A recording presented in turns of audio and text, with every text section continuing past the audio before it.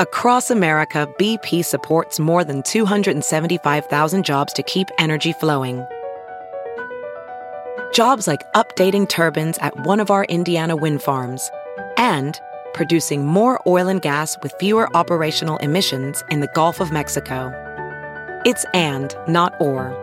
See what doing both means for energy nationwide at bp.com/investing in America. Have you heard you can listen to your favorite news podcasts ad-free? Good news. With Amazon Music, you have access to the largest catalog of ad-free top podcasts included with your Prime membership. To start listening, download the Amazon Music app for free or go to amazon.com/ad-free news podcasts. That's amazon.com/ad-free news podcasts to catch up on the latest episodes without the ads.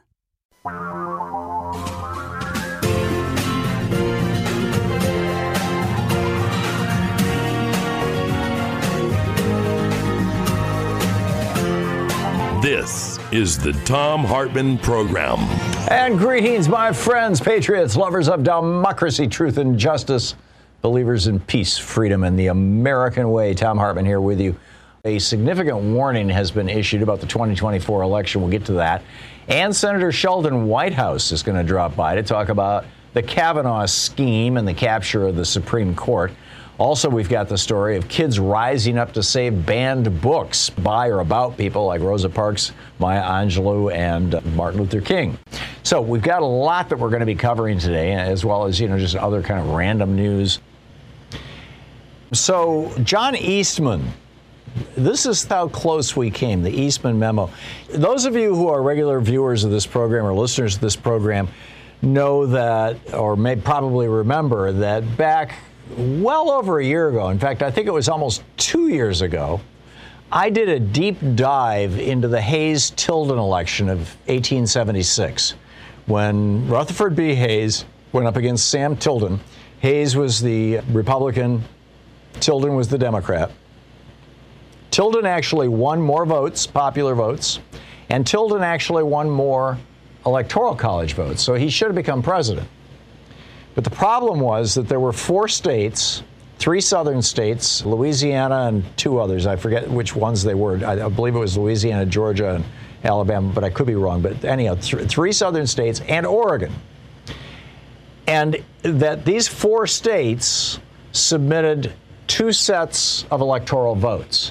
There was the official set that the people who controlled the state submitted and said this is the actual result of the election. And then there was also another, quote, official set, although it didn't come through the state, it came through the state legislatures from the opposition, shall we say, in those state legislatures, who were saying, in the southern states, they were saying, we're still occupied by the Northern Army from the War of Northern Aggression. And therefore, we're submitting 2 slates of electors. And in Oregon, we were occupied by the Ku Klux Klan at the time. And so they submitted their own slate separate from the one that the states submitted. So the bottom line was that the election got thrown to the House of Representatives under the 12th Amendment. And in the House of Representatives came up, they put together a committee to decide what to do. And what they decided to do ultimately was stab African Americans in the back and make the guy who lost both the electoral vote and the popular vote, Hayes, make him president. And in exchange for that, they would end Reconstruction. That was the deal. The election of 1876, it was also the death of Reconstruction. And I did a deep dive into that. I had not known that much about it, but I read some just extraordinary histories of that. And I wrote a long piece for that probably one of these days I should repost over at Hartmann Report. I'm pretty sure that there's a transcript of it over at thomhartmann.com. And it got published on Salon and Raw Story and Alternate and whatnot about how the Republicans might be thinking about doing the exact same thing, trying to throw the election to the House of Representatives. And nobody took me seriously. I mean, I had Democratic politicians on this show. I had Tom Perez on this show. And I laid it out for him, and I said, ran the DNC, and I said, what do you think? What are you going to do about it? And he said, I don't, yeah, we're looking into it. Kind of brush me off, right? Well, now comes out this memo, this John Eastman memo that was in the White House that was given to Mike Pence. It says, number 1, VP Pence, should begin to open the count and ballots, starting with Alabama. When he gets to Arizona, he announces that he has multiple slates of electors, and so he's going to defer a decision. At the end, he announces that because of the ongoing disputes in 7 states, he is going to throw this to the House of Representatives. In the House of Representatives, the vote shall be taken by the states. There are 26 states that are Republican-controlled in the House, compared to 24 that are Democratically controlled. And he said to block the Senate from doing anything about it, Ted Cruz or Rand Paul should demand normal rules of order, in other words, the filibuster, and poof, Donald Trump gets to be president. I have been saying for more than 2 years that this is the strategy that the Republicans were planning on using for 2024, and now we have the proof. We actually have the memo from within the White House that this Republican lawyer, John Eastman, came up with. And Mike Pence wanted to do it. He called Dan Quayle and, there's got to be a way I can do this. And Dan Quayle was like, no, don't even think about it.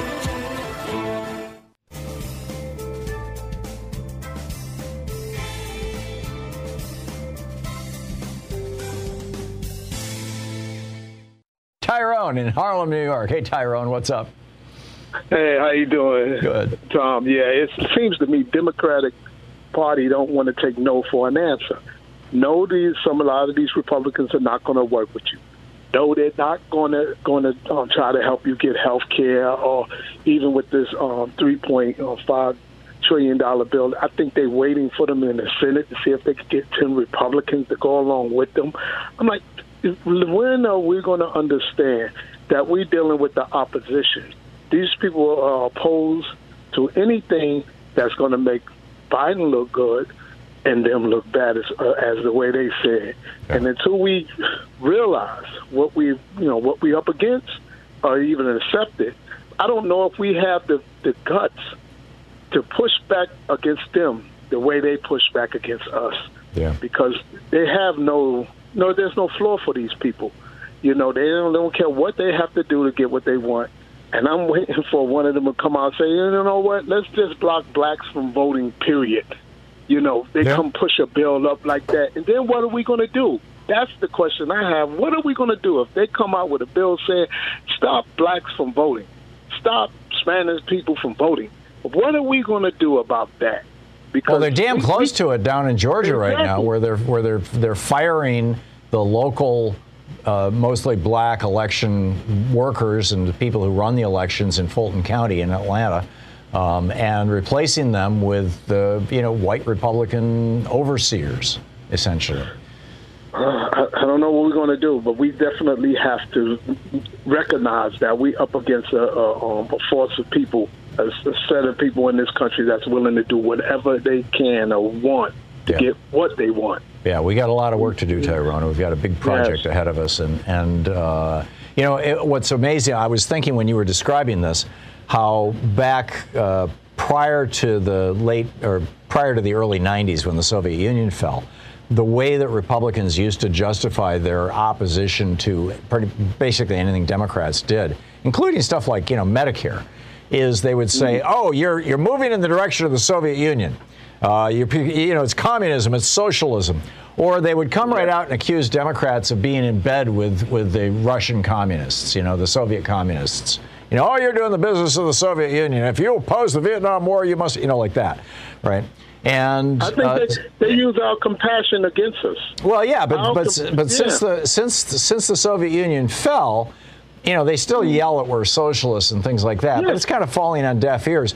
But I think the tables have turned, and Democrats would have every justification in saying to Republicans when they're promoting their don't get vaccinated stuff and things like that, oh, you're just doing Putin's work for him, or you're just doing Xi's work for him, or you're just helping countries that hate America, or the Saudis who don't like American democracy. You're just doing their work. But Democrats are just like they want to be just honest and careful and thoughtful and.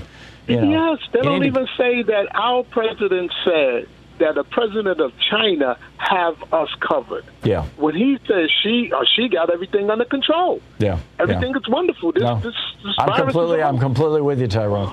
The Democrats need to learn to take names and kick ass. Tyrone, thank you for the call. Andy in Depew, New York. Hey, Andy, what's up? Hey, this is more like a public service announcement. It goes into voter suppression and whatnot, but it's about dark money. Sheldon Whitehouse a few days ago, he's got something called The Scheme. I'm up to part 7 right now. They're 15 to 25 minutes. It's like a mini course, and he's reading it into the record on the Senate floor. It is required viewing. It's really, really good. It is breathtaking stuff, and he's going to be on this program talking about it. Oh, really? Yeah. Okay. Sheldon Whitehouse. One final thing. I grew up in East Lansing while you were there. Cool. Yeah, it's a great town. Yeah, in the 70s it grew up. Yeah. All right. Thanks it's a great town. Andy, thanks a lot for the call.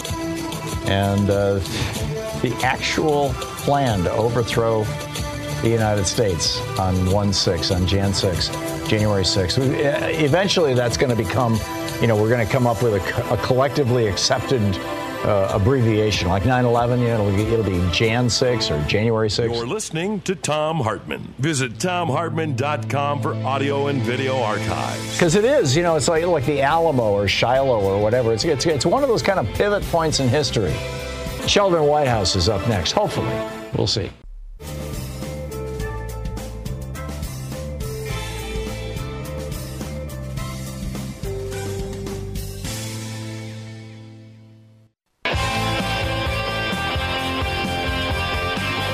Thom Hartmann here with you. On the line with us is the guy that I thought should be our Attorney General, and he's doing an amazing course, basically, an American government course and history course that you can find over on YouTube. He's been doing it, as reading it into the record in the U.S. Senate. Senator Sheldon Whitehouse, Democrat from Rhode Island.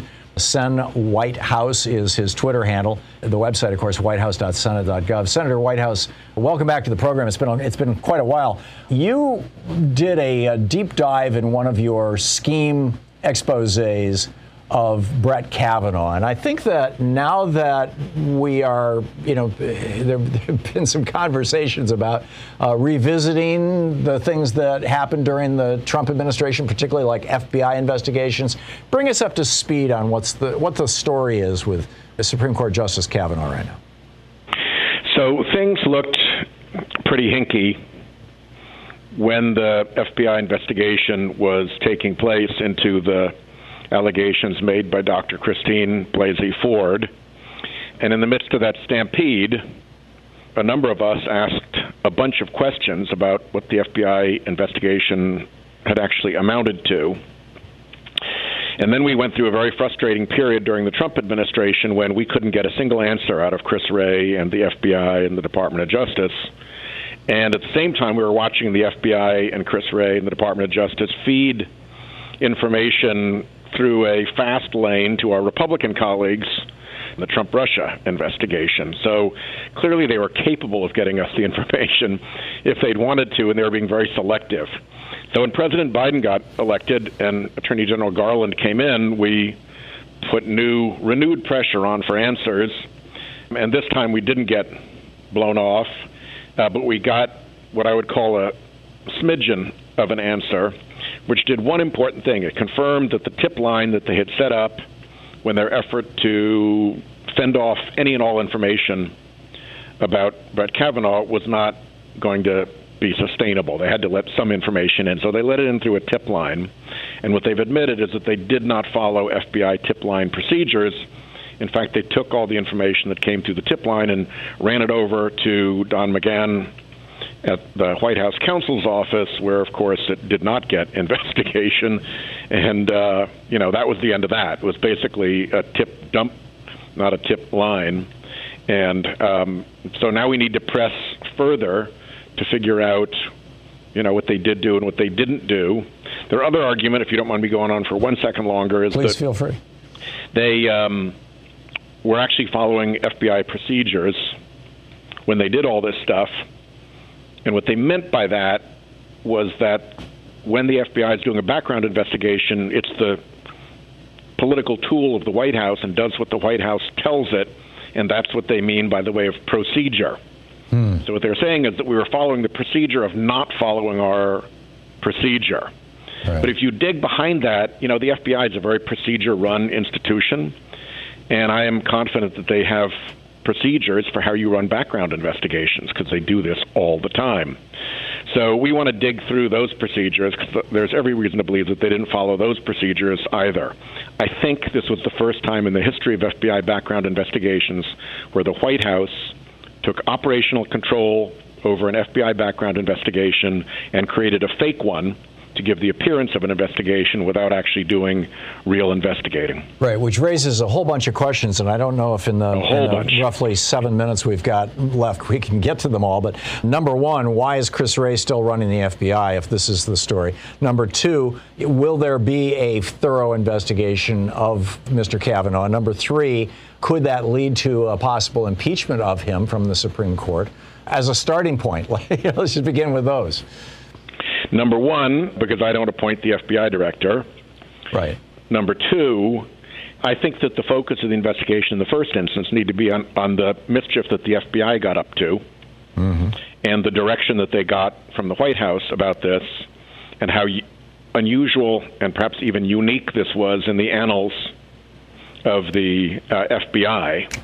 And once we've gotten a really good, clear understanding of how and why the FBI took a dive the way it did, then we can make further decisions. But that's the touch point that comes up next, is to understand what the FBI did and why they did it and how they violated their own procedures. Do you know yet? Does Congress yet know? I mean, you're part of the committee that has oversight for this. Who paid off the several $100,000 of debt that Brett Kavanaugh had when he was nominated for the Supreme Court that some suggest was gambling debt? He said it had to do with sports tickets, I guess. Does anybody know where this money came from? Nope, we still do not know that.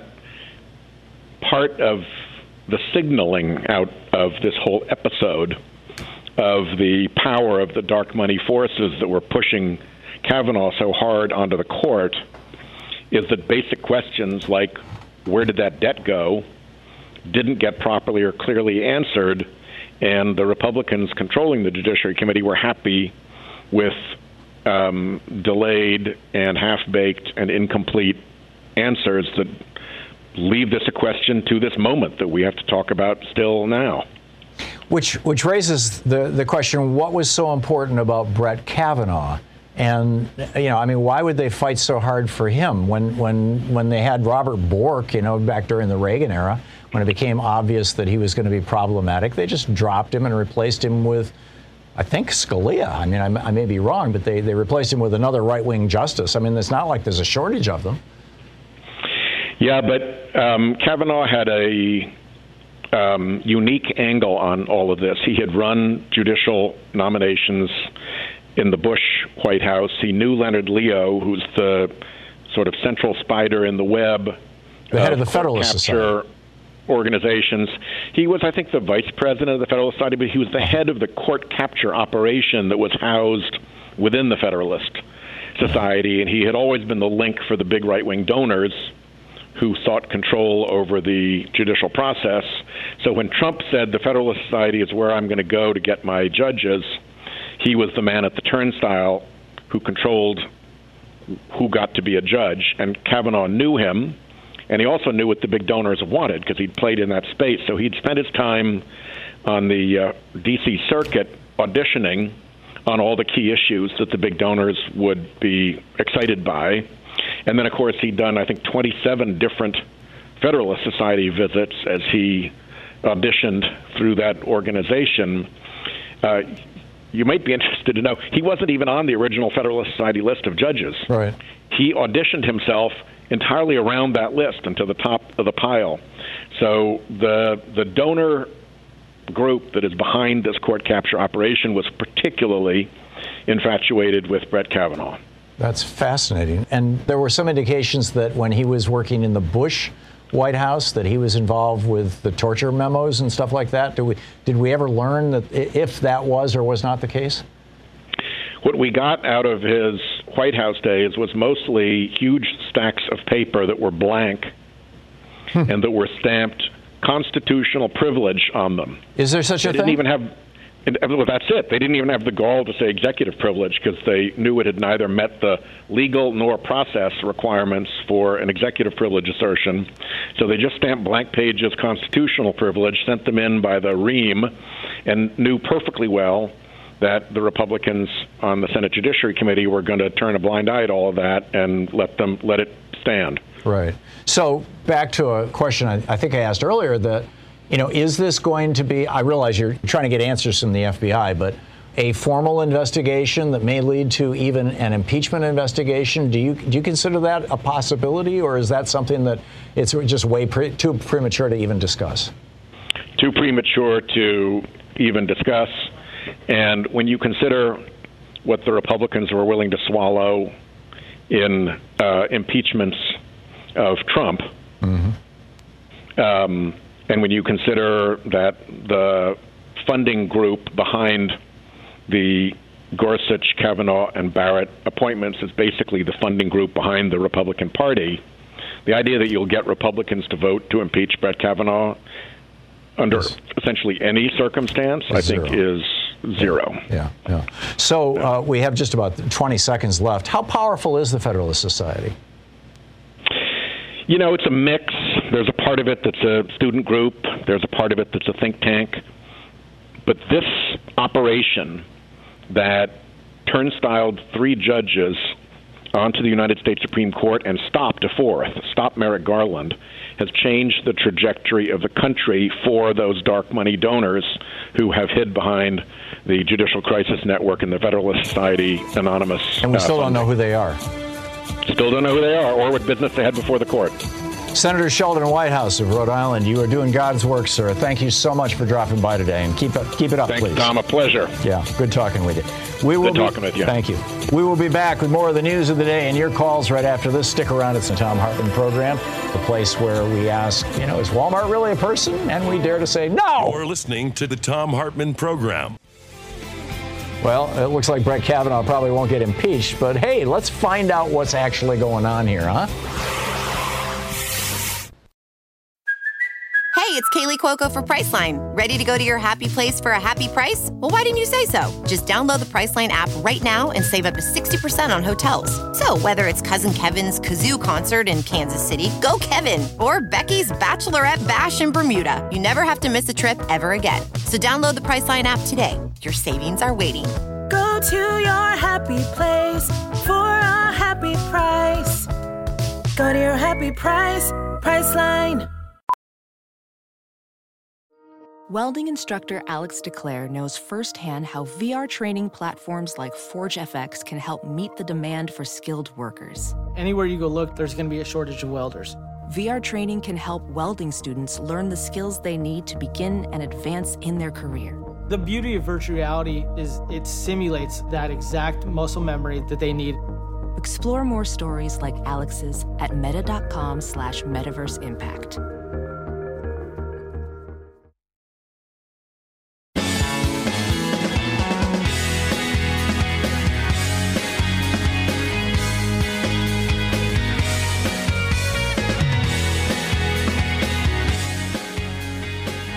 Wanted to share with you, this is pretty amazing, and then I'll pick up your phone calls here.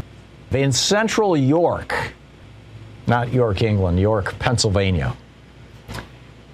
Let me give you the backstory. This is from the Will Bunch newsletter today. I subscribe to it, Inquirer.com. Will Bunch is telling the story of what happened, but the backstory is that a bunch of these right-wingers got all hysterical. They've been watching Fox News, Fox so-called news, and they got so hysterical about critical race theory and our white children are going to be humiliated in school and be permanently scarred for the rest of their lives, thinking that they are racists or something. That they passed a school board law or regulation or whatever it is, in the schools here in Central York, banning books, including books like a biography of Rosa Parks, a book about Martin Luther King. I mean, honestly. So here's what happened. This is and also the autobiography of Malala Yousafzai. Malala, the young woman, and I believe from Pakistan, maybe Bangladesh. I'm pretty sure it was Pakistan who got acid thrown in her face or shot in the face, something like some disfiguring attack on her. Her autobiography was banned by these right-wingers who didn't want the schools talking about the racial history of the United States. And this is a county that Donald Trump won by 62%, York County, and the Central York School District. And one parent, in fact, Matt Want, told a recent school board meeting, quote, "I don't want my daughter growing up feeling guilty because she's white." So in response to this, five students staged a daily protest in the school. And as the school year progressed, it went from 5 to 10 to 30 to 50 to 100 to 150 to 200. And pretty soon, they gave a name to their group. The Panther is the school mascot. And so they called themselves the Panther Anti-Racist Union. And they started protesting every day at the school. And then their parents started protesting, showing up at school board meetings. One of the libraries in town took all the books that had been banned and made them available to students, including, and in fact, one student, this is from Patricia Jackson, a language arts teacher at Central York, told Will Bunch, quote, "One student pointed to a poster of Maya Angelou in the classroom wall and said, 'Miss Jackson, are you allowed to have that? Aren't you afraid you'll get in trouble or lose your job?' Because it was a poster of a black woman." This is how far it got. Well, the school board met this week and unanimously said, enough. They restored, and this was after 200 parents and students had rallied at the school board or outside their meeting in favor of books. It's 2021. We're having to have demonstrations in favor of books to beat back the bullies who had previously prevailed at banning books. It's mind-boggling. It's just mind-boggling. Anyhow, let's pick up your phone calls here. Mark in San Clemente, California. Hey, Mark, what's on your mind today? How you doing, Tom? I really appreciate the spot you just had on with Senator Sheldon Whitehouse. I listened to all of his YouTube lectures about the scheme to pack the courts, and it needs to be out there in that form because most people have never heard about it. Yeah. I'm 66 years old. I was a teacher in high schools. I've been around the education system all my life, and I never heard about it. Yeah. And it goes back to the Nixon era, which we all were there. I mean, Nixon lived in San Clemente. I was driving a water truck in the summer by his house. Oh, that's right. You're from San Clemente. Yeah. Yeah, there was protesters on one side of the street saying, take him down, convict him. The other people were, for him. And I drove right through the thing, and they all had signs and all that. But it's never been revealed to the public, and I think that's the good part of it. And I've watched your lectures on your book and your series of books, which nobody has the time or the wherewithal to go down and read them. But to see it and listen to you, and you lay it out, and Sheldon laid it out to where we can understand it, and that's going to be the change. I think there's really a change coming amongst the regular people of this country. Yeah. Because you got to get the information out somehow, and you guys are doing it. Yeah. Well, thank you. Thank you very much, Mark, and God bless Sheldon Whitehouse. As I said, I think he should have been our Attorney General. He is. Thank you for that. He is one smart cookie. Yeah. He is. Thank you. Thank you, Mark. Frank in Miami, Florida. Hey, Frank, what's on your mind today? Hey, pretty good, Tom. Thank you. Listen, I'm calling because of the debt ceiling. Yeah. I don't know if people know this or not, but if the debt ceiling is not raised, then those of us that receive Social Security are not going to get their Social Security. The debt ceiling has to be raised in order for us to continue to get Social Security benefits. That's correct. And by the way, this started in July. Janet Yellen, our Treasury Secretary, has been moving money around since July to be able to pay the essential bills. And a lot of stuff is being left behind or put on pause. And this is, that's not good, but it's going to reach a critical or a crisis in the next few weeks. And when it does, I mean, when they did this to Obama in 2011, this is the whole two Santa Clauses thing that I was ranting about on Monday. When they did this to Obama in 2011, it led to our credit rating as a nation being downgraded, which increased the cost of borrowing, which increased our monthly expenses, our interest payments on the national debt, and that increased everybody's expenses for everything. It produced inflation.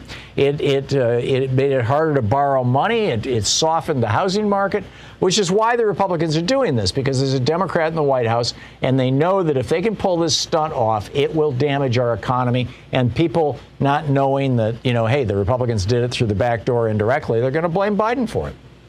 Exactly. And Leader Schumer and Speaker Pelosi have been doing their level best to try and get this done. And that's exactly right. They basically want the Democrats to fail, and people see that nothing's getting done. Who's in charge? The Democrats. And they make it very simple.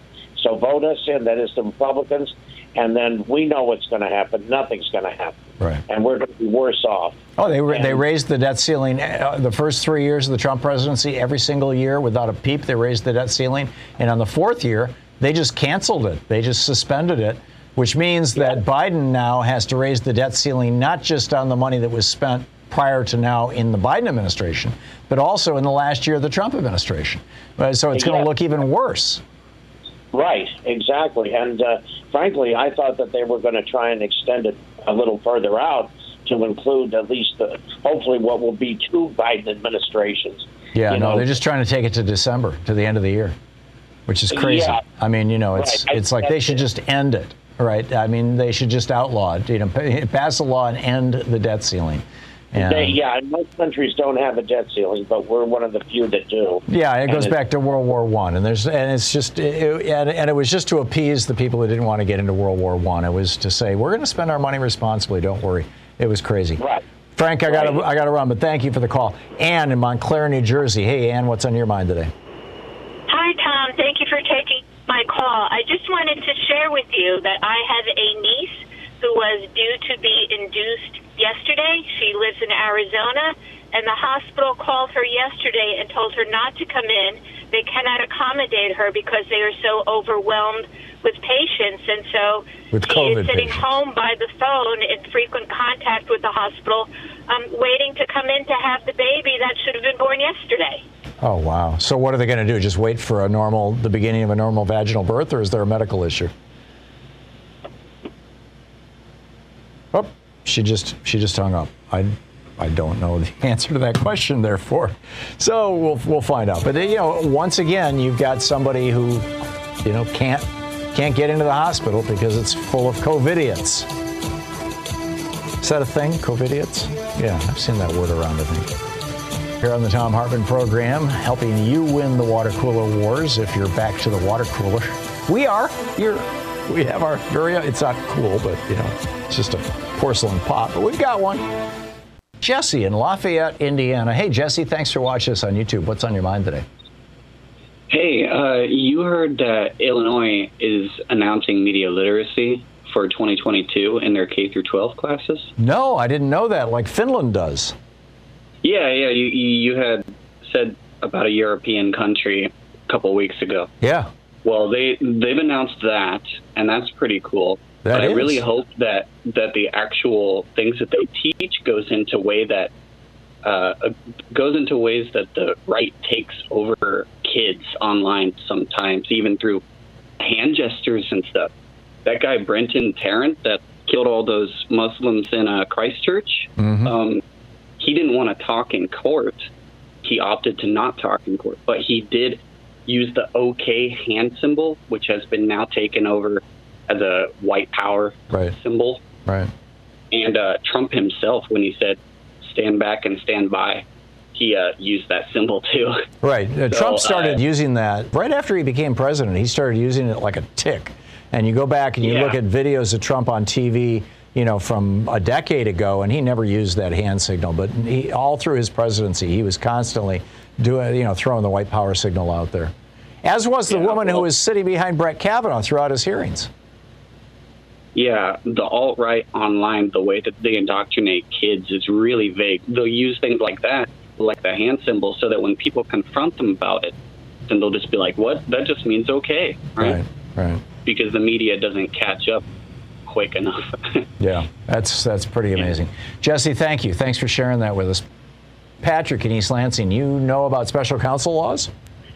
Yes, I do. My professor drafted it at Georgetown Law School, Sam Dash. He was the Watergate prosecutor, and Sam Ervin recommended it, and it got bipartisan, almost unanimous support when it passed in 1978. And because of that, we did not have to go back to the Watergate era, which we're now in. For 21 years, we've been back in the Watergate era because this law expired in 1999. In the Watergate era, the president could commit crimes, and the attorney general could fire the person investigating them, and that's exactly what happened to Archibald Cox, who I took common law with. And he was fired because the president's lawyer, the attorney general, who should define his mission as the public trust in stopping crimes by the president's men, defined his job instead as protecting Richard Nixon. Now, and that was John Mitchell back then. He went to prison. Detroit guy went to prison. So Janet Reno, testifying to renew the law, said there's an inherent conflict of interest. We need these special counsels. So the law was renewed in 79, 81, 83, 84. It was renewed in 94. But Janet Reno is the only attorney general to support the law, and she said if you don't have a law like this, you have a conflict of interest, and crimes will be committed and go unprosecuted by the president. You'll have an uncontrolled executive. And that's exactly what we've had since 1999. Before 99, we had 12 independent counsels. And what did they find? The first one went after Ed Meese for crimes. Right. So this is no longer the law, Patrick. Is that the bottom line? No longer the law, and the special counsels have less power now than they did under the Watergate era. Yeah. Okay. Well, thank you. Thank you for that history and law lesson. I truly appreciate it. Clearly, we have some work to do.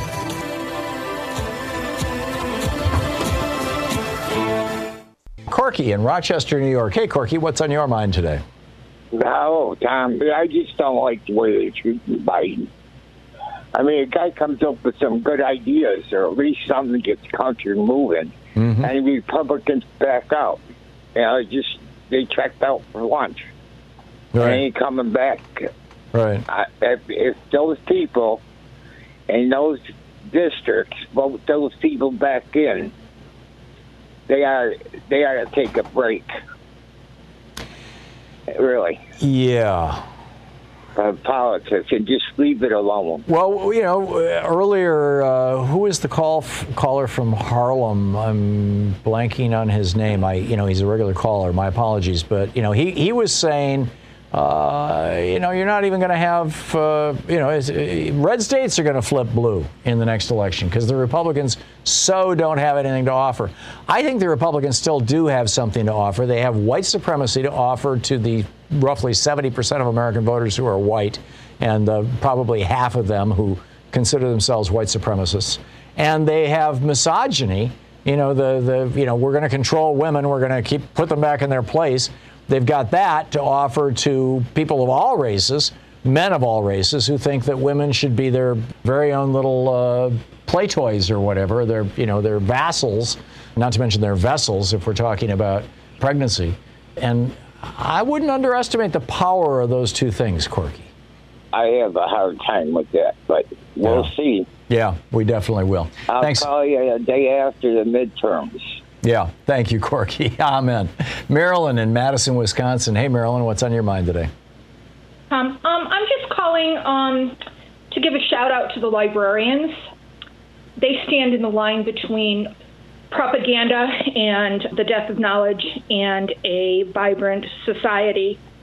I don't think enough can be said about their bravery in the face of people who are trying to ban knowledge, ban books. Remember when they stood up to to Homeland Security during the Bush administration when he was trying to get libraries to report people who were checking out books about Islam? Did indeed. I do remember. And I lived in a little town in Iowa then. And shortly thereafter, the librarian was incensed. Her name was Mary, God bless her, goddesses bless her. She also was up against both the Catholic faction and the Lutheran faction in that little town, who were pressuring her, demanding that she remove all Harry Potter books from the library. Oh, geez. And my son is 30 now. As you might know, he's in the military. And my granddaughters are now reading the Harry Potter books. But I said, what did you do, Mary? I mean, how did you react to that? And she said, I bought more Harry Potter books. You know, God bless them. Every last one of them. Yeah.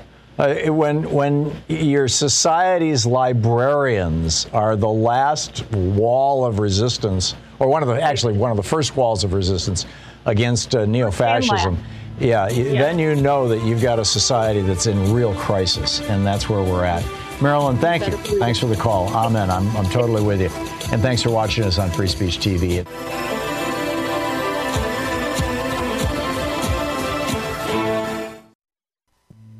This is the Thom Hartmann Program. Our book today for the Thom Hartmann Book Club is A Woman of No Importance, The Untold Story of the American Spy Who Helped Win World War II by Sonia Purnell. This is from the prologue. France was falling. Burned-out cars, once strapped high with treasured possessions, were nosed crazily into ditches.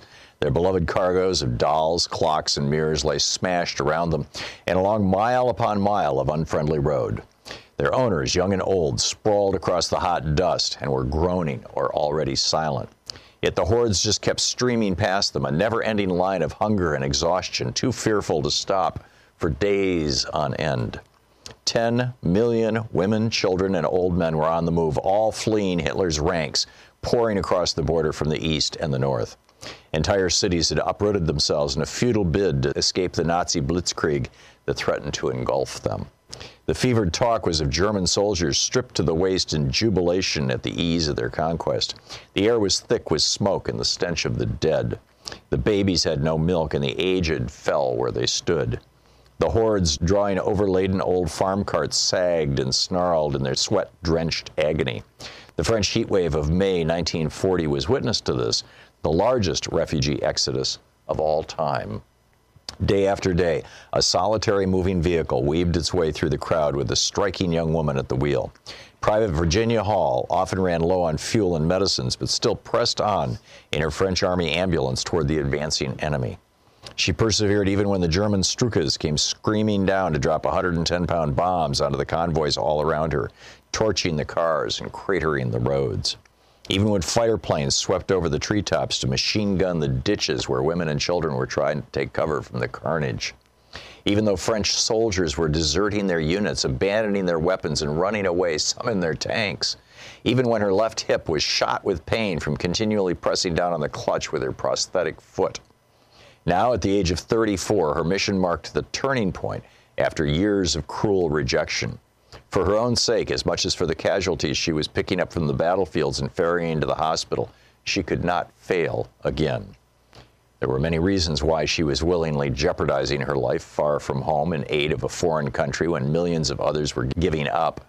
Perhaps foremost among them was that it had been so long since she had felt so thrillingly alive. Disgusted with the cowardice of the deserters, she could not understand why they would not continue the fight. But then she had little to lose. The French still remembered sacrificing a third of their young menfolk to the Great War, and a nation of widows and orphans were in no mood for more bloodshed. Virginia, though, intended to go on the road, wherever the battle took her. She was prepared to take whatever risks, face down any dangers. Total war against the Third Reich might perversely offer her one last hope of personal peace. Yet even this was as nothing compared with what was to come in a life that drew out into a Homeric tale of adventure, action, and seemingly unfathomable courage. Virginia Hall's service in the France of summer 1940 was merely an apprenticeship for a near-suicide mission against the tyranny of the Nazis and their puppeteers in France.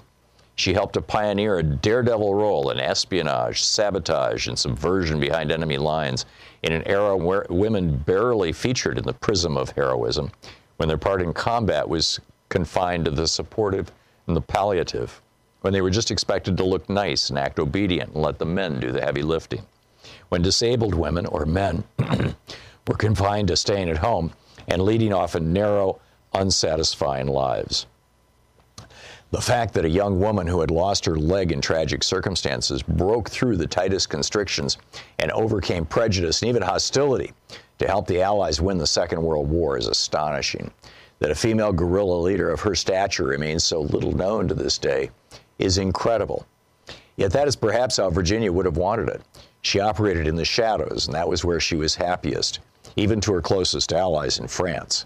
She seemed to have no home or family or regiment, merely a burning desire to defeat the Nazis. They knew neither her real name nor her nationality, nor how she had arrived in their midst. Constantly changing in looks and demeanor, surfacing without notice across whole swaths of France, only to disappear again as suddenly, she remained an enigma throughout the war, and in some ways after it, too.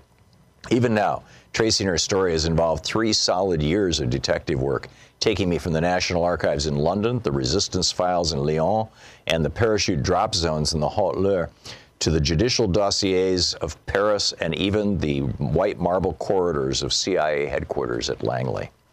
My search led me through 9 levels of security clearance into the heart of today's world of American espionage. I have discussed the pressures of operating in enemy territory with a former member of Britain's special services and ex-intelligence officers from both sides of the Atlantic. I've tracked down files that were missing and discovered that others remain mysteriously lost or unaccounted for. I have spent days drawing diagrams matching dozens of code names with scores of her missions, months hunting for remaining extracts of these strange disappeared papers, years digging out forgotten documents and memoirs. The book A Woman of No Importance by Sonia Purnell.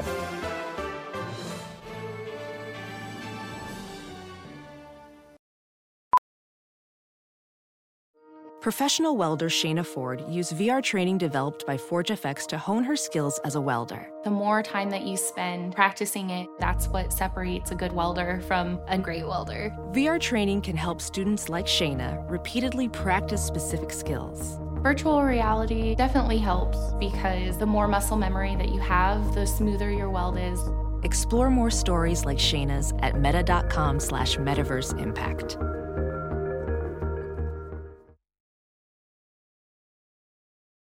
As you write your life story, you're far from finished. Are you looking to close the book on your job? Maybe turn a page in your career? Be continued at the Georgetown University School of Continuing Studies. Our professional master's degrees and certificates are designed to meet you where you are and take you where you want to go. At Georgetown SCS, the learning never stops, and neither do you. Write your next chapter. Be continued at scs.georgetown.edu/podcast.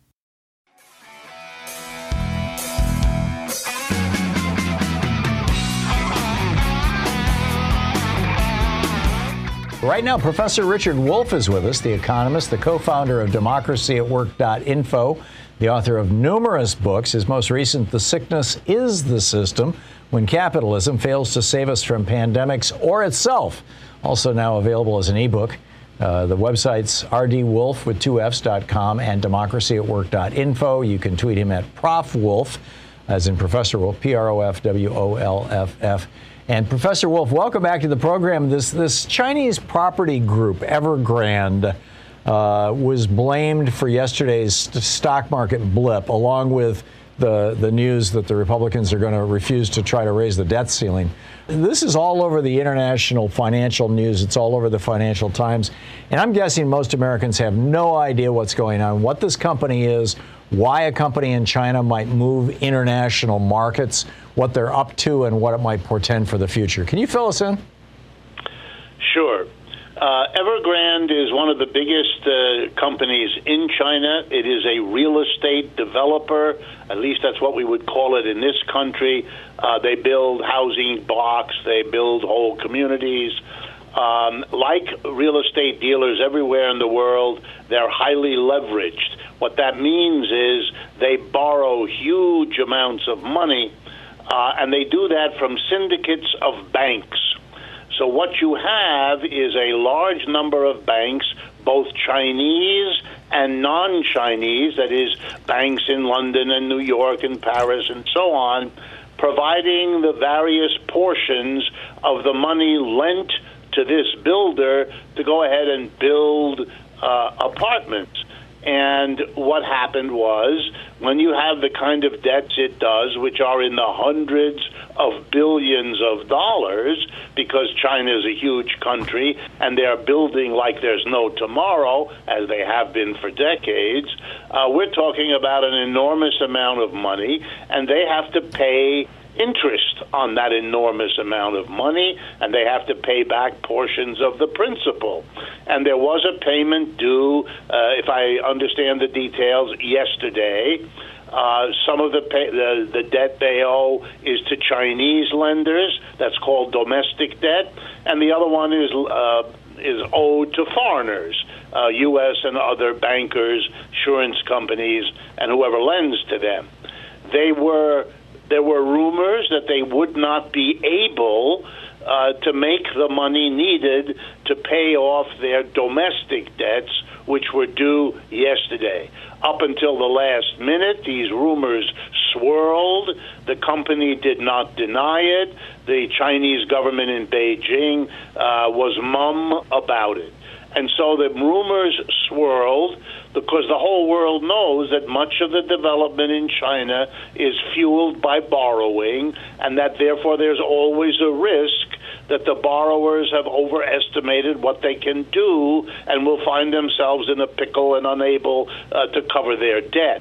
So there's lots of speculation been going on for decades that the Chinese will at this moment or that moment fail, that they will be unable to pay back their debts. That will plunge their banks into all kinds of difficulty. That will plunge foreigners. And so what you saw in the build-up to yesterday was anxiety in stock markets around the world, including here in New York, when people guesstimated whether or not they would fail to meet the payment and what the ripple effects of that would be. As has happened over and over again in the last 25 years, the rumors proved to be, I'll be polite here, wildly excessive. They made the domestic port of their payments yesterday. We don't know many details, but the payment was announced by both the company in question, Evergrande, and by some of its domestic lenders. And now the next question is, can they meet the foreign debt payment? It's due, I think, in a week or so. And again, you'll see some swirling rumors. But my advice, if that's where you're going with your question, Tom, is not to get excited about this. The Chinese are now so important a player that if one of their companies looks like it might not pay its debts, it's global financial news. Nothing announces the importance of the People's Republic of China onto the world scene like this one does. And number two, the Chinese government, acutely aware that it is now the number two economic powerhouse in the world, number two to the United States, and catching up with each passing week, no way are they going to permit anything to disrupt their arrival on the world scene as the ascending global economic power, which they clearly are. So you put all this together, and my guess is this is a tempest in a teapot. It will make a lot of noise, but mostly what you're seeing is the kind of up and down in the markets that we should have become familiar with in the West. China joining the West in terms of its economic importance has these kinds of bumps along the way. If anything, their government is in more active involvement in the economy than here, and so they will find ways, both public and private, both publicly announced and privately arranged, to get through this crisis, thereby impressing the whole world with how well they have their newfound power under control. Which raises the question, how did a theoretically communist country end up with a nearly laissez-faire capitalist economy? Well, they don't really have that, Tom. They have a mixture. If ever the term mixed economy was applicable, it is to China. Let me explain. If you take one kind of quote-unquote socialism, the Scandinavian or the Western European, what you have is private enterprise owned and operated by private individual capitalists or shareholders in the corporate form, with the government coming in with lots of controls and regulations. They call that socialism or democratic socialism or socialist democracy. At the other end of the range of these mixed economies, you have the Soviet Union. There, the government took over the ownership and operation, at least in industry, leaving the private sector quite small and limited to agricultural individual plots. What China did is start out being rather like the Soviet Union, and then when Mao passed, shifting over to occupy a place you might say is midway between the Soviet model, where the government owns and operates, and the Scandinavian model, where the government merely intervenes and regulates, but leaves the ownership and operation in private hands. What China is literally a mixture of those two. All of that under the regulatory control of the state and the Communist Party of China. What the Chinese claim, and by the way, they call this socialism with Chinese characteristics, which is another way of saying it isn't the Scandinavian and it isn't the Soviet. What they believe is they've found the model of a society that can, in a way, get the best of both of these arrangements by carefully dividing the economy, giving private enterprise the places where it excels, giving government-owned and operate the sectors where that excels, and keeping the whole thing under the control of a central authority so that when they have something that's really national in scope, they can mobilize both private and public resources to meet the challenge. And let me tell you, the world is taking a lot of notice because of COVID. I mean, let's get clear. The Chinese have had 6,000 deaths from COVID. That's 1% of the deaths from COVID in the United States, and China has 4 times the population of our country. This is an achievement that may not be a big news item in the United States, but I can assure you, and I read a lot of foreign newspapers, it is number one piece of news as the whole world tries to understand why was it possible for this poor country, which China was and in many ways still is, how was it possible for them to organize a system able to demonstrate that kind of prowess? And what role does authoritarianism play in this? I mean, shouldn't it be unnecessary for them to crack down on Hong Kong's democracy movement, for example, and play all these authoritarian? Is that just about keeping the corrupt rulers in power, or is that absolutely necessary for this economic system? My guess it's a mixture of both. In other words, on the one hand, they have hit upon a system. I mean, let me give you a couple more statistics. For the last 25 years, their annual GDP growth has been between 6 and 9%. Over the same 25 years, the annual GDP growth here in the United States has been between 2 and 3%. They're growing at 3 times the rate of the United States. Over the same period of time, the real wages of the average worker in China has quadrupled, whereas the real wage in the United States has stagnated. Hasn't gone down, but hasn't gone up either.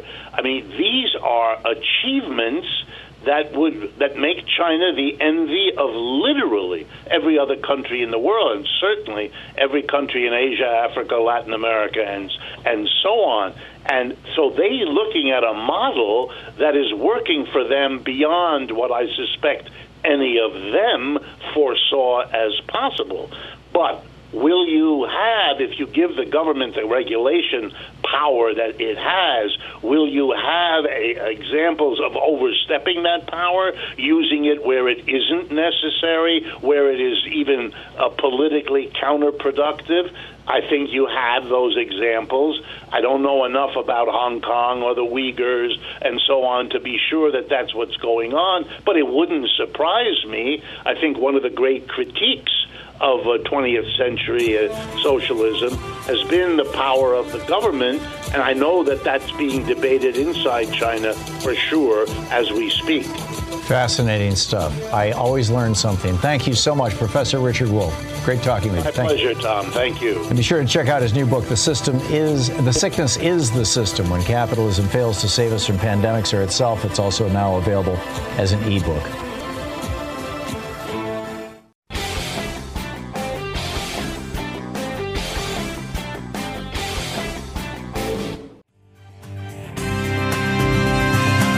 Hey, special thanks to Louise Hartman, Sean Taylor, Nate Atwell, Jamie Holly, Joyce the Hammer Nance, Nigel Peacock, Sue Nethergood, Patrick Hoyt, Geraldine Halbert, Ron Hartenbaum, Chase Sprouse, Nicholas Miller, Pat Sweeney, Jabberwocky, Jay LeBlanc, Connor Arroyo, and Carne Verde. All the folks who work on this program. And thank you to you for participating with our program and spreading the good word and supporting our sponsors and our stations. Get out there, get active, tag, you're it. You've been listening to Tom Hartman. For audio and video archives, visit tomhartman.com.